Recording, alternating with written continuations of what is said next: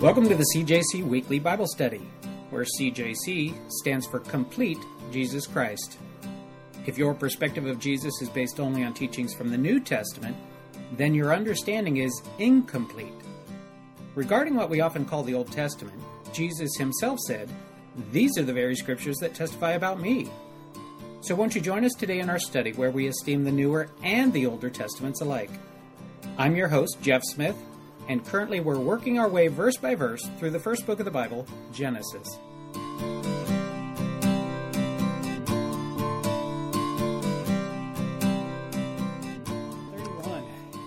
Genesis chapter 31, we're going to be resuming then in verse 14. Last week we looked at the material leading up into that, and you'll see I got on the board there just a real brief synopsis of where we were last week with that. Last week it was Jacob's disfavor grows. The week before that it was Jacob's estate grows. The week before that was Jacob's family grows. So that's what we've got so far. And last week you'll remember that the information that we looked at was that Jacob had been blessed.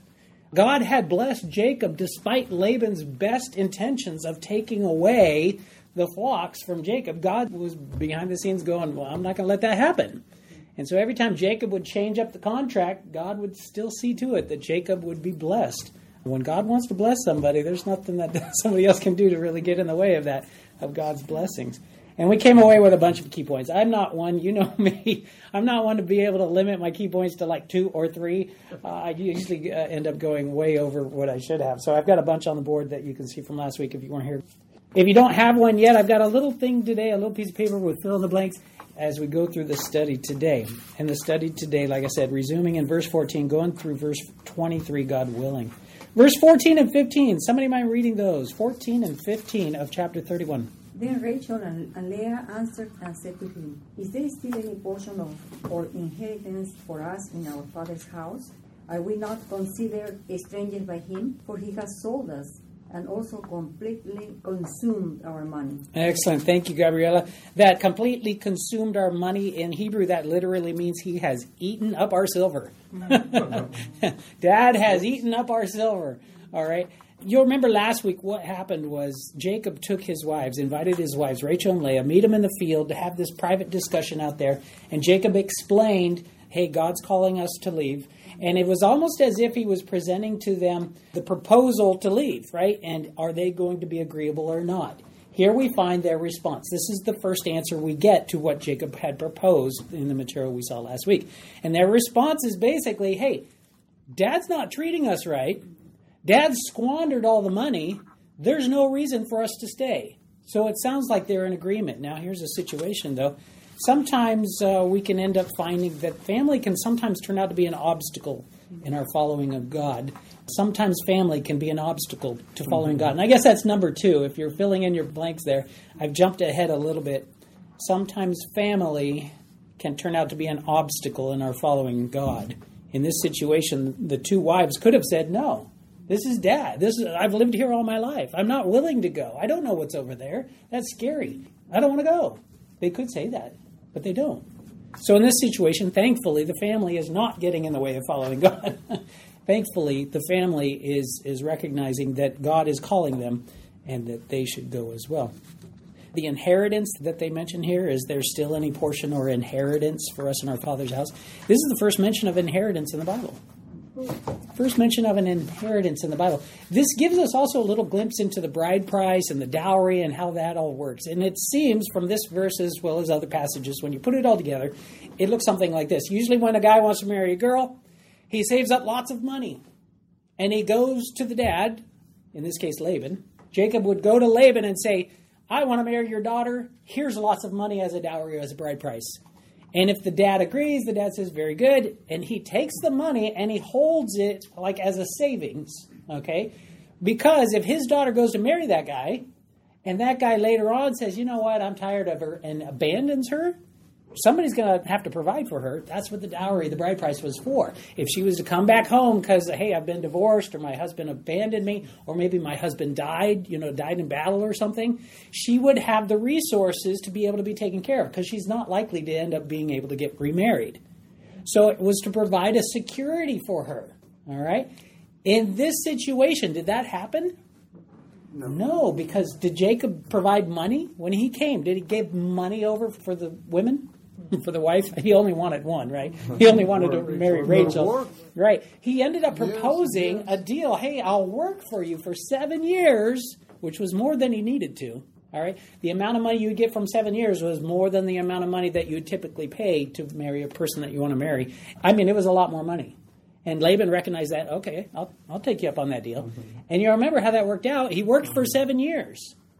And he ends up marrying the wrong one.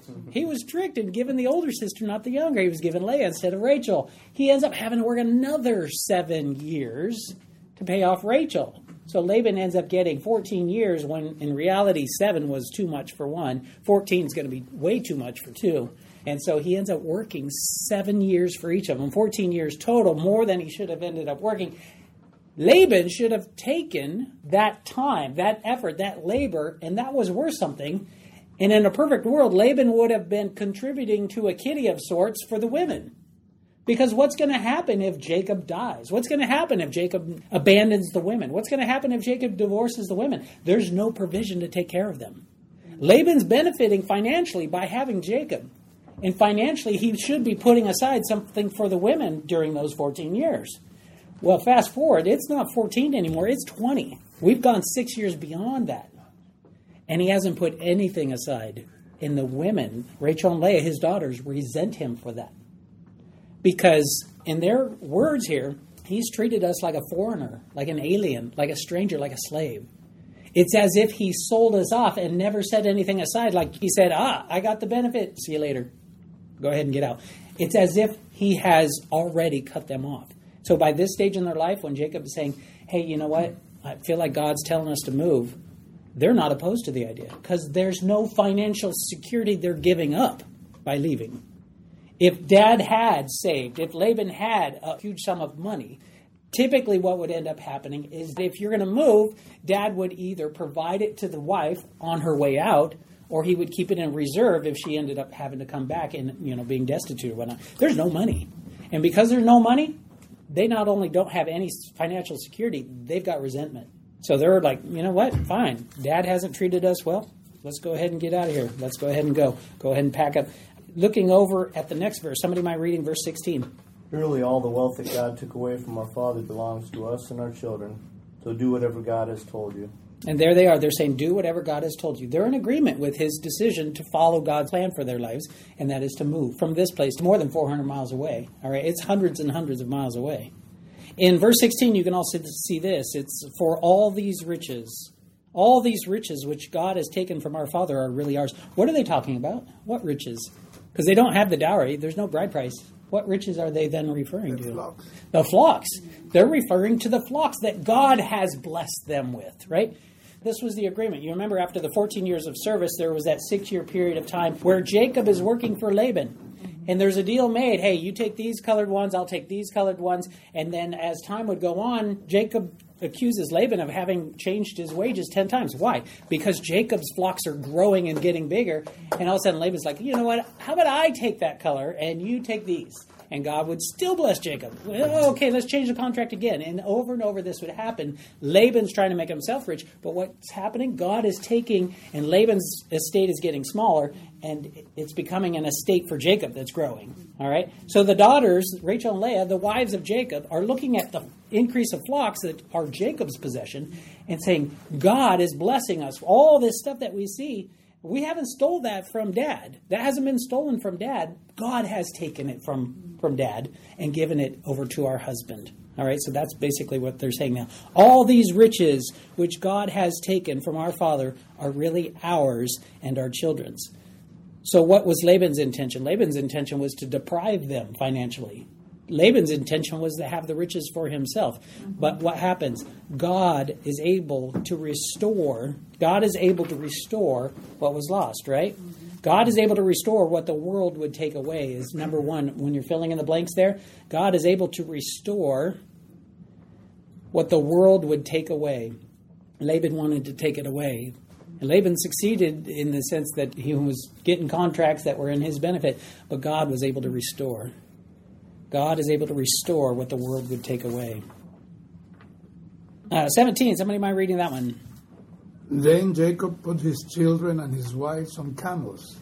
On camels? Not cargo vans? Camels. 4x4. Not moving trucks? U-Hauls? Camels. Then Jacob rose and set his sons and his wives on camels. One of the interesting things about camels is camels are only the possession of the very wealthy. All right, and we saw last week that Jacob is very wealthy. This is further evidence of that, very wealthy. I tell you what, though, I think of myself getting ready to move. I'm not ready to move. I'm not looking to move right now, but there is always in my back of my mind, am I gonna live all the rest of my years in this house, or am I gonna move someday, right? And when those thoughts come to my mind, I look around and I go, this is going to be a real pain to move, right? I got junk that, they say if you haven't used it in a year, get rid of it. Oh, okay, I've got a lot of stuff I haven't used in a year, right? And I look and I've got stuff in the garage and why do I need 4 shovels? I don't know. I've got 4 shovels, and I've got, 3 different rakes and I've got all kinds of stuff. Mm-hmm. And it's going to be a pain to move someday if I have to move. And it's going to take a lot of time and it's going to take a lot of people. But back then when they moved, it didn't take a lot of time. Robert Jameson says this. This is kind of fascinating about back then, picking up and moving. Little time is spent by pastoral people in moving. The striking down the tents and poles and stowing them along their other baggage, the putting their wives and children in hoodas like cradles on the backs of camels or in panniers on asses, and the ranging of the various parts of the flock under the respective shepherds. All this is a short process. A plain that is covered in the morning with a long array of tents and with browsing flocks may in a few hours appear so desolate that not a vestige of the encampment remains, except for the holes in which the tent poles had been fixed. That apparently it was just a pick up and go type of thing. I can't imagine nowadays picking up and going in one day, going from the morning looking like all is normal and then the afternoon being totally vacant. That's kind of interesting. Kenneth Matthews had a funny thing about the camels. He had a comment regarding these camels. He said, and this is a quote, "Camels would provide a quicker getaway than by foot." A quicker getaway by foot. And in fact, if you look at this and the flavor of the message in the passage is that they're sneaking away. They're trying to get away. All right, and we'll find out more as we go. Verse 18, chapter 31, verse 18 says this, this is Jacob, and he carried away all his livestock and all his possessions, which he had gained, his acquired livestock, which he had gained in Padan Aram, to go to his father Isaac in the land of Canaan. Do you hear the flavor of that? The author is trying to make it very, very clear that he's not stealing Laban's flocks. That he's only taking what God has blessed him with. He's only taking what's his, what he's labored for, what he's done all the hard work for. He's not stealing the leftovers that have been left behind, because Laban's not home. We'll find out in the next verse that Laban's not home. Verse 19, now Laban had gone to shear his sheep, and Rachel had stolen the household idols that were his father's. Let's talk about the first part first. Laban has gone to shear his sheep. We're going to find out he's about 3 days away. All right, what would happen is if you raise sheep, there comes once a year in the spring when you got to get that wool, and you take that wool and you shear your sheep, all right? It doesn't hurt them, all right? Probably a little chilly after that happens. But you take the wool off of them, and you're going to now sell the wool, all right? And usually you would take your sheep to a place where they do this a lot. We're going to find out in chapter 38, I think it is, that Timnah is one of those places where they do this a lot. And in fact, archaeological evidence has shown that Timnah has lots of things that have been found that suggest that was a center for where you would do stuff like this. All right. So you would take your flocks, you would go to this center, this place where a lot of people would bring their flocks, and you would shear your sheep and you would sell your wool, and then they would get it out and put it on the loom, and they would purify it, they would color it, they would do all sorts of stuff. Well, that's like payday for you. All right. If you got your flocks, that's the day you get paid. It's like once a year payday, and you can imagine if you worked all year, how much a year's wages would be worth. That's how much you're getting, and it's going to take you a little while, maybe a week. All right. In fact, in reading about this a little bit, shearing domestic sheep of their woolly fleece occurs in the spring, a few weeks prior to lambing. This allows the wool to grow back during the summer to help protect against extreme temperatures. Shepherds would bring their animals to a central location where the wool was also processed, dyed, and woven into cloth. Archaeological excavations at Timnah, see chapter 38, verse 12, have produced large numbers of loom weights, suggesting that this was a center for shearing and weaving. Because this involved a journey, provisions would have had to be made to protect the villagers left behind. There would also be a celebration associated with the event after the hard work of shearing was completed. And then regarding what actually took place in the shearing and how many people you needed, Victor B. Hamilton says, Laban is absent because he has gone to shear his sheep. It required a lot of people and a lot of time, depending on the size of the flocks. One text from Mari on this subject says that 150 men are too few, and that for shearing, 300 or 400 men are needed for a period of 3 days. Another Mari text states that shearing will continue for more than 5 days because of rain and lack of personnel and may last for 10 or 12 days. So you've got the 3 days away, all right? So right there you've got a built-in 3 days. And how long is it going to take to shear your sheep? Well, it sounds like at a minimum it's going to take 3 and at a maximum almost 2 weeks. So you're looking at approximately at least a week that Laban's going to be gone and possibly up to 3 weeks. In Jacob's mind, he knows this guy that he's been working for, who's not a very friendly guy, who's cheated him several times, who is probably going to get hostile towards him if he was, just to up and decide to leave and tell him, hey, I'm going to be leaving. Maybe even try to keep his daughters by force. Maybe even try to keep all the sheep by force. In Jacob's mind, he's going, I got between a week and 3 weeks. We can get some distance in a week to 3 weeks. So the timing is appropriate. And it's at the end of a contract. The sheep shearing time was considered usually the end of the contract when Laban would come back to Jacob and, hey, let's renew our contract and we're going to change the terms and here we go. He's satisfied his contract. So this is the time when he's satisfied in his contract. It's the time when Laban, the hostile father-in-law, is out of town. And you know what happens when the parents are out of town. You either have a party or you go on a trip. All right, he's going to go on a trip. All right, so he's going to take his daughters and whatnot and go. Let's look at the second part there. And Rachel had stolen the household idols that were her father's. My translation has household idols. English translation for a Hebrew word, teraphim. Some of your other translations might have images, or just the word idols or household gods. These are small statues. Actually, their size can vary. In the time of David, at that point, there was one that was big enough.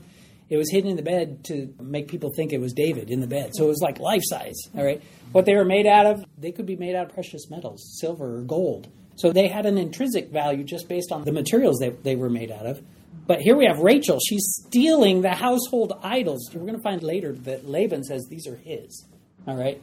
And so it looks like daughter is stealing from father the household gods, the household idols. We don't know what their worship was. We don't know if they worshiped many gods. That would be polytheism, all right, the worship of many gods. Or I read in one commentary that perhaps they were henotheistic, and I guess that means you worship Yahweh as first and foremost over other gods. All right, so that's a possibility as well. First time I ever heard of that word was this week. But anyway, she ends up stealing these gods. But why would she steal her father's idols? Well, I found no fewer than 12 different reasons that are suggested. Quite frankly, let's put it this way. The Bible doesn't tell us. It doesn't tell us why she stole them. So we're left to speculate. Some of the possibilities could be she's concerned about the journey. And if I take these gods with us, these gods will protect us from evil and harm along the way on the journey. Others would suggest, actually, the one that possesses these idols, well, that's the one that gets to be the heir, the next person to take over the estate. And if I take these, then that's securing for me and my family the being heirs when Laban passes away. And that it won't be my brothers, all right, the sons that were born to Laban. Another possibility why she took it, because they're worth something. Well, here we go. We're going to take off. Need some money for the road. All right. Oh, here's some pocket change. You take the idols because they're worth something financially. Who knows? Maybe. Another one could be this is what she's grown up worshiping. And that maybe she's never really left that. And maybe to continue that worship, she needs to take the gods with her. That's a possibility. Another one suggested that maybe she's concerned about being homesick, and this will be something to remind her of home. I think it's much more than that, though. There's also a suggestion that these gods may have been to depict passed away ancestors. And that if you had these gods in the form of your ancestors, that you could look to these gods to protect you or maybe even give you guidance. And then there's some other ones as well. One of them is that they're thought to bring good fortune and fertility. And you remember, this is Rachel who's taking it, right? Well, how does that fit? How might that be of interest? She has the least kids. She has the least kids. Hey, if these things are going to, maybe if there's any chance of me having more kids, I want any opportunity to make my chances better. All right. And if these things are going to make me fertile, I'll take them with me. All right. And then there's this other one, this other possibility, which I can imagine this being the case. Maybe out of spite or vindictiveness. Revenge. Human revenge. You know what? I can't forgive my dad for that day that I was supposed to be the wife of my husband and instead my sister was put in place. That as if Dad took my husband's most prized, loved possession and stole it from him. That was me. That was me. My dad, Laban, took me and kept me, the precious thing in my husband's eyes, and kept me from him. And now I'm going to take what's most precious in his eyes. So that's kind of compelling. That's a possibility. But like I said, we don't know for sure why it was that she ended up stealing these gods. Funny thing, though, is as you think about it, how powerful are your gods if they can be stolen? How powerful are these gods if they can't stay in the place they want to stay? If you could just pick them up and move them. The Bible makes fun of people that craft gods with their own hands. These gods that they make out of wood or out of metal or carved stone images, as if those can do anything, as if they have any power whatsoever. The Old Testament is thick with that. Isaiah especially, you go and you look at, and here's this man, and he takes this wooden pole, and he cuts it in half, and with half of the pole he makes a god, and the other half he burns in the fire to warm his food. I mean, how powerful is your God if you had to make it, and you use the other half to warm yourself and cook your food? All right, moving on from there. Victor P. Hamilton says this: the ancient reader would not miss the sarcasm in this story, for here is a new crime, God-napping. And then he says, it is unlikely that Rachel in the heat of the moment thought logically through the implications of her act. Hers is a quickly hatched scheme which is not without its gaping faults and oversights. In her stealing of these household gods, and that's what she does. She steals them.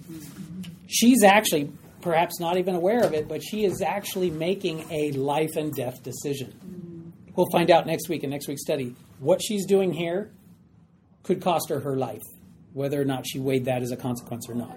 All right, so a life and death decision. But here she is, she's stealing. Thou shalt not steal. We're all familiar with that. Exodus chapter 20.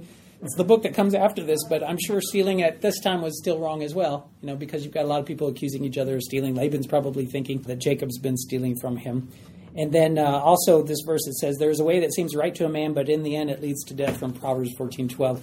Rachel taking these gods, she thinks, this is an appropriate decision for me. But not realizing that this is, in the end, it leads to death, that she hasn't weighed that out. Another possibility as well is she could be thinking, Dad has been stealing from us. He's been keeping the inheritance. We have no inheritance, and these will help serve as part of the inheritance that we're missing out on. We're going to take these because they're made out of valuable metals, gold or silver or something, and maybe we could sell them for something on the way, and that could be dowry that we should have been receiving from Dad. Verse 20. Then Jacob stole away, unknown to Laban the Syrian, in that he did not tell that he intended to flee. Where it says there, Jacob stole away, unknown to Laban the Syrian, literally in Hebrew, that means Jacob stole Laban's heart. Isn't that strange? Isn't that a strange way to say it? Yeah. Jacob stole Laban's heart. So here we have Rachel stole Laban's gods, and Jacob stole Laban's heart. Rachel's crime was a crime of commission. She committed a crime. She took the gods, and here, Jacob's crime is a crime of omission. He doesn't tell father-in-law that he's leaving. In looking at this, where it says here, the word flee in verse 20, and then you also see the very next verse there, so he fled. And then as you're looking at verse 21, not only do you have so he fled, it also says he arose. The last time we saw the combination of he fled and he arose was when he was fleeing Esau, when his mom says, get up and go, arise and flee. And so it's kind of like come full circle. In fact, he seems to spend his time running from issues, running from problems. That's why he's here. He ran away from that issue that he created over with Esau. And he ran from there. He rose and fled. And now over here, he's arising and fleeing, going back the other direction. It's kind of interesting. He spends part of his life running around, running and fleeing. Victor P. Hamilton says, it is not the text's custom to conclude with a moralizing summary, but it does so in verse 20. Jacob deceived Laban by not telling him he was running away. Mine says deceive. Does it have deceive in there? Deceive, okay. Which is what Laban did to him. Yes, indeed. Gave him the first. Exactly right. So you've got deceit going both ways. You've got his very name means deceit. It says the point of this comment is to indicate that despite all the experiences that Jacob has had, he has not yet learned his lesson. He is still a deceiver. The reference to Rachel's theft of the household gods is yet another indication that all is far from well with Jacob. Theft has been a recurrent theme, as deception has been. It does not bode well for a successful return to Canaan if the Jacob who returns is unchanged from the one who left 20 years earlier. So 20 years, we've seen some growth, but still down in the heart, he's still a deceptive person. He's still a deceiver. So we've got some commentaries, though, say that was wrong of him. That was wrong of him to leave and not say anything. Yet there's other commentators that say, no, that was actually okay. Some of the commentators would point to a verse like this. God has not given us a spirit of fear. Fear can be one of those things that's an obstacle in our way. In fact, that's one of the things, number 3 there. Fear is usually an obstacle to following God. Fear is usually an obstacle to following God. That's number 3. And so if his motivation is based on fear, that's probably getting in the way of him actually being as integrous of his walk with God. But others would point to a verse like Proverbs 22:3, a prudent man foresees evil and hides himself, but the simple pass on and are punished. And maybe he recognizes this is going to be a fight, and maybe I just need to avoid the fight. What would it be here? What would it be in your life if you're going through a similar situation? Would God say you stand up and you tell somebody, you settle all accounts, you make sure everything's right? Or do you know that's going to be a problem and you avoid it? And maybe it's a case-by-case basis. You know, and sometimes God would say this is one of those times where you try to work it out. And other times he would say, you know what, there's no way it's going to work out to avoid the conflict. So God could have instruction for us. Biblically, you could support either of those positions. Verse 21, so he fled with all he had. He arose and crossed the Euphrates River. It doesn't say Euphrates there, but that's the river. He crossed the river and headed toward the mountains of Gilead. Mountains of Gilead, mountainous, forested, kind of rugged terrain, lots of sheep. Commonly in the Bible, you'll find this place is associated with shepherding and whatnot. There's even a verse in Song of Solomon, it's chapter 6, verse 5, and it says, turn away your eyes from me, for they overwhelm me. Your hair is like a flock of goats leaping down the slopes of Gilead. So you have goats and Gilead being associated even in that verse there. I don't know how a person's hair looks like that, but anyway, that's what we have there. And then verse 22 tells us that Laban was 3 days away before he found out. And then verse 23, Laban takes his brethren with him and pursues him for 7 days and overtook him in the mountains of Gilead. Dun, dun, dun. What's going to happen next? He's not happy. You know he's going to be pretty upset. And so finally, though, the fourth one that you'll see there is this. If we're going to fill in the blanks, it's our inheritance is in God. Our inheritance is in God. I had a hot rod at one time. It was this yellow 1932 Ford 5-window. And that thing had a Corvette 327 engine in it. It had no hood on it. It was just this engine and this body, and it had big fat tires in the back, little skinny tires in the front. And that thing was so fast, I knew if I kept it, I was going to die. All right. So I knew I needed to sell that thing, and I posted it, and nobody was biting on it. And finally, one guy comes, and he comes to look at it. And I take him for a test drive, and oh, man, that car was something else. And we get at the end of the test drive, and the radiator bursts, and it empties all the fluid on the ground. I thought, this guy's not going to buy it, because that's a hard way to sell a car is when it breaks, you know, as you're giving the test drive. And he goes, no, I still want to buy it. And he buys it. And it comes out, the reason he's buying it, he had an inheritance come in, and he could buy anything he wants. So he bought a yacht, and now he's buying my hot rod because of an inheritance. I don't have an inheritance in this earthly life that I can look forward to where I might be able to buy yachts and hot rods. I just don't. That's not the family I come from. All right? In our family, there isn't an inheritance. If there is, it's very minor. It's very meager. So he had a different experience than I'll ever have. This is all an argument over an inheritance. But I'll tell you what. I don't really miss out on the earthly inheritance because I know I have a greater inheritance. There's a greater inheritance waiting for me. In fact, the Bible describes in Colossians 3:23 and 24, whatever you do it heartily as to the Lord and not to men, knowing that from the Lord you will receive the reward of the inheritance. For you serve the Lord Jesus Christ. We're looking forward to an inheritance. As followers of God, I'm looking forward to an inheritance in heaven, not on this earth. As you go through and you look through the scriptures, what are the things we look to inherit? Eternal life, according to Matthew 19. We look forward to the kingdom from Matthew 25. We look forward to inherit salvation, Hebrews 1. We look forward to inherit the promises, Hebrews 6. We look forward to inherit the blessing, Hebrews 12. And Revelation 21, we look forward to inherit all things. My inheritance isn't here on earth. My inheritance is in heaven. What the world would have to offer me would pale in comparison to what God has to offer me. And if I submit myself to God, if I'm a follower of God, my inheritance that I'm looking forward to far surpasses anything you could offer me here on this earth. And it's the same for everybody in this room. If you're a follower of God, you have an inheritance waiting for you despite what your upbringing is, despite what your financial situation of your family is. All right, any inheritance that you might seek to gain here on this earth will pale in comparison to the inheritance we're going to have in heaven. Let's close in prayer. Heavenly Father, we thank you, Lord. We thank you, Lord, that you provide for us an inheritance awaiting us, Lord, for those who've submitted their lives to you. We thank you, God, that this is eternal life and salvation, that you provide for us promises, blessings, and all things. We look forward to the day, Lord, when we'll be together with you. And quite frankly, that's the biggest benefit of the whole thing, is just to be with you forever. We thank you, God, for this time on earth that you give us to work out some of the areas that we need polishing. We're rough stones, and you're going to polish us, Lord. And we pray that you would help us through this process of sanctification as we go through this short time, this breath of life here on earth. In Jesus' name, amen. All right. You guys have a wonderful week. Thank you.